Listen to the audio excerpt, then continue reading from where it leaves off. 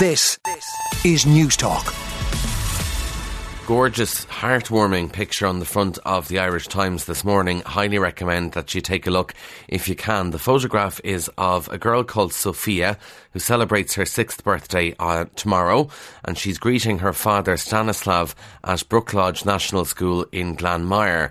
And the Ukrainian father and daughter have been apart for 6 months after Sophia and her mother fled from their home in Kyiv and came to Ireland, and now her dad has flown to Ireland and they've been reunited, and the photograph is of a surprise reunion. It looks like her dad picked her up from school yesterday, and you can just see the joy in her face and the joy in the dad's face too. It's a gorgeous picture. Well done to Dara McSweeney who took the photo. It's really, really heartwarming.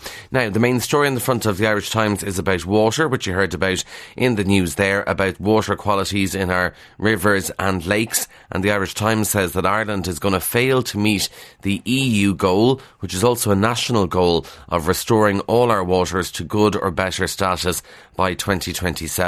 The EPA says agriculture is having a disproportionate impact on declining standards. Improvements are being made in some areas. However, the EPA report says these improvements are being offset by declines in water quality elsewhere. And as we heard in the news, particularly in the south and southeast is where they're most worried about. The Irish Independent is talking about people who face paying tax bills over payments and benefits brought in during COVID, and apparently hundreds of thousands of people have yet to contact Revenue to sort out how they're going to pay the tax owed on the pandemic unemployment payment received during lockdowns and also the temporary wage subsidy scheme. I think a lot of these people, if we're being honest, kind of hoped or assumed that Revenue and the government had forgotten about these taxes owed, and then maybe other people who still owe it or still have to arrange how they're going to pay it back, they might have thought, we got through COVID, yeah, I owe this tax, now there's a cost of living crisis, they might just sort of give us an amnesty and say, do you know what, you don't have to pay it back. But our good friends at Revenue say absolutely, you do have to sort it out. So Revenue estimates 279,000 people received the PUP and temporary wage subsidy scheme payments but have not filed a tax return, and some of these people will face hefty tax bills of up to $2,500. If you don't make arrangements, by the way, to pay this tax, Revenue will probably automatically reduce the tax credits and take it back over time. So, just a reminder, Revenue haven't forgotten about this as much as we'd all like to think that maybe they had, they haven't. Irish Daily Mirror cab to seize Kinahan Mansion. That's also the front of the Irish Sun.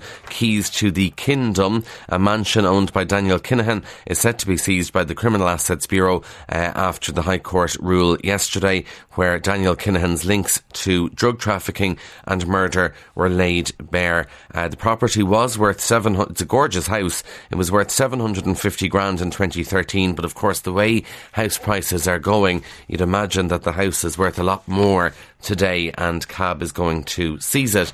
Irish Daily Mail, it's only the 14th of October, but they're talking about the C word, Christmas, on the front page, and apparently we need to start saving now for Christmas because 12 months of non-stop price hikes continue to hit us in the wallet. The average yearly grocery bill is now costing over €1,200 more than it did a year ago, and with Christmas just 10 weeks away, toy stores have reported an increase in parents paying for presents in instalments, and the advice from the Consumers Association is that shoppers should start making plans now to save money for Christmas.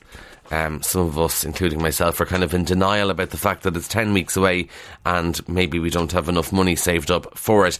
Good news if you're in Dublin. In the Irish Independent, Dublin has been named as one of Europe's greenest capitals. I'm not sure many of us sort of think of Dublin as a green capital, but this is independent analysis which shows Dublin's come out third as one of Europe's greenest capitals.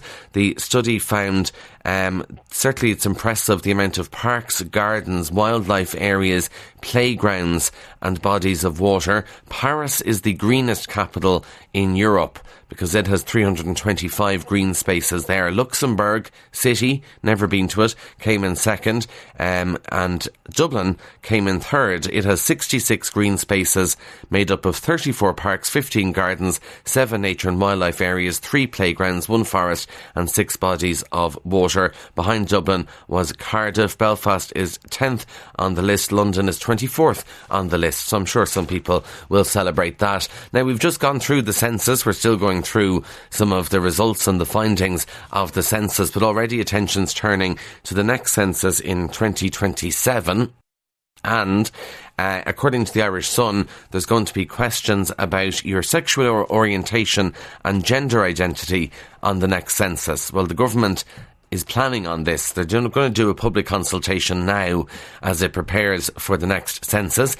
So members of the public and various interest groups will be asked to make suggestions on what questions should be asked, what topics should be covered in the next census, and then they'll put together an advisory group who'll decide on the questions. But it's likely that you'll be asked about your sexual orientation, and also there's going to be a third gender box on the census form, it would seem as well, that people can identify their gender too. So that's in the Irish Sun this morning. Amazing to think it's only 2022 and we're looking at 2027 and the next census, but that's what they're looking at there. By the way, Minister Jack Chambers confirmed this to independent TD Carol Nolan. She had asked him questions about this in the Dáil, and obviously the current census only has space for people to tick the box for male or female, so it looks like there'll be a third box there, depending on what the expert group advises.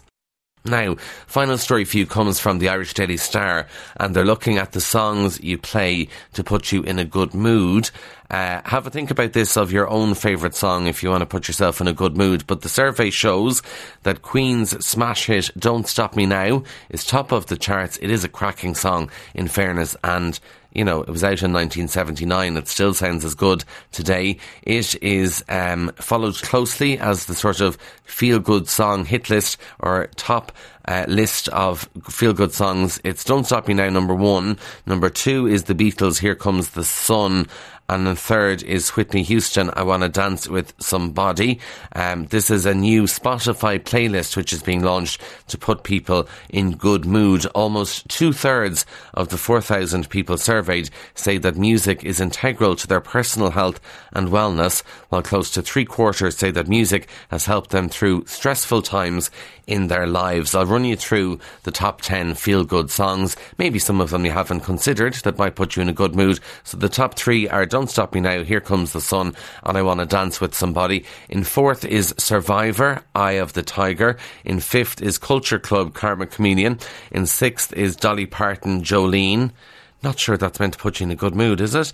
In 7th is Dreams by Fleetwood Mac. 8th is Otis Redding, Sitting on the Dock of the Bay. In 9th is Marvin Gaye and Kim Weston with It Takes Two. And 10th is Johnny Nash, I Can See Clearly Now. Not exactly new, fresh music in this list. I would say one of the songs that should be on the list, but I don't see it here in the top 20, is Lizzo, Good As Hell, which definitely puts you in good form. But it's David Bowie, Guns N' Roses, Elvis Presley, Bill Withers. I presume they interviewed people who are maybe of an older disposition for that survey. On 106 to 108 FM and newstalk.com. This is Newstalk.